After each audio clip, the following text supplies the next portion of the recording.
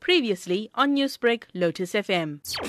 We've seen historically that Donald Trump is very sort of anxious and nervous around women who ask difficult questions, women who challenge him, and women who, of course, interrogate him on several issues. But there's certainly tendencies that are veering towards what one could call misogyny, which is, dislike of women, especially intelligent, articulate women who challenge him.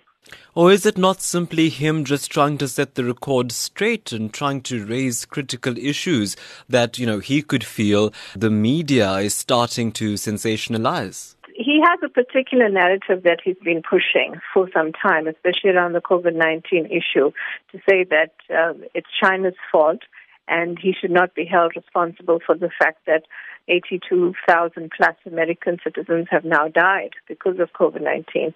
So I think that their role is to hold him accountable. Their role is to ask him questions. So he needs to be able to handle very hard and complex questions. He's currently not able to. Let's look at that precisely.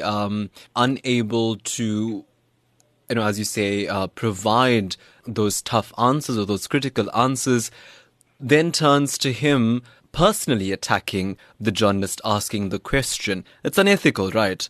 Completely. I mean, if you are the head of the state, especially of the United States, you cannot make these things personal, especially when questions are directed regarding a national sort of disaster. The president must be able to answer, and even if his sort of record on the issue is questioned, he needs to be able to, answer accurately and not then turn the issue around and attack the journalist. In one of the clips going viral, a journalist says, "Sorry, I wasn't thinking," when she didn't know that he was referring to her to ask the next question. And he says, "Yeah, you never do."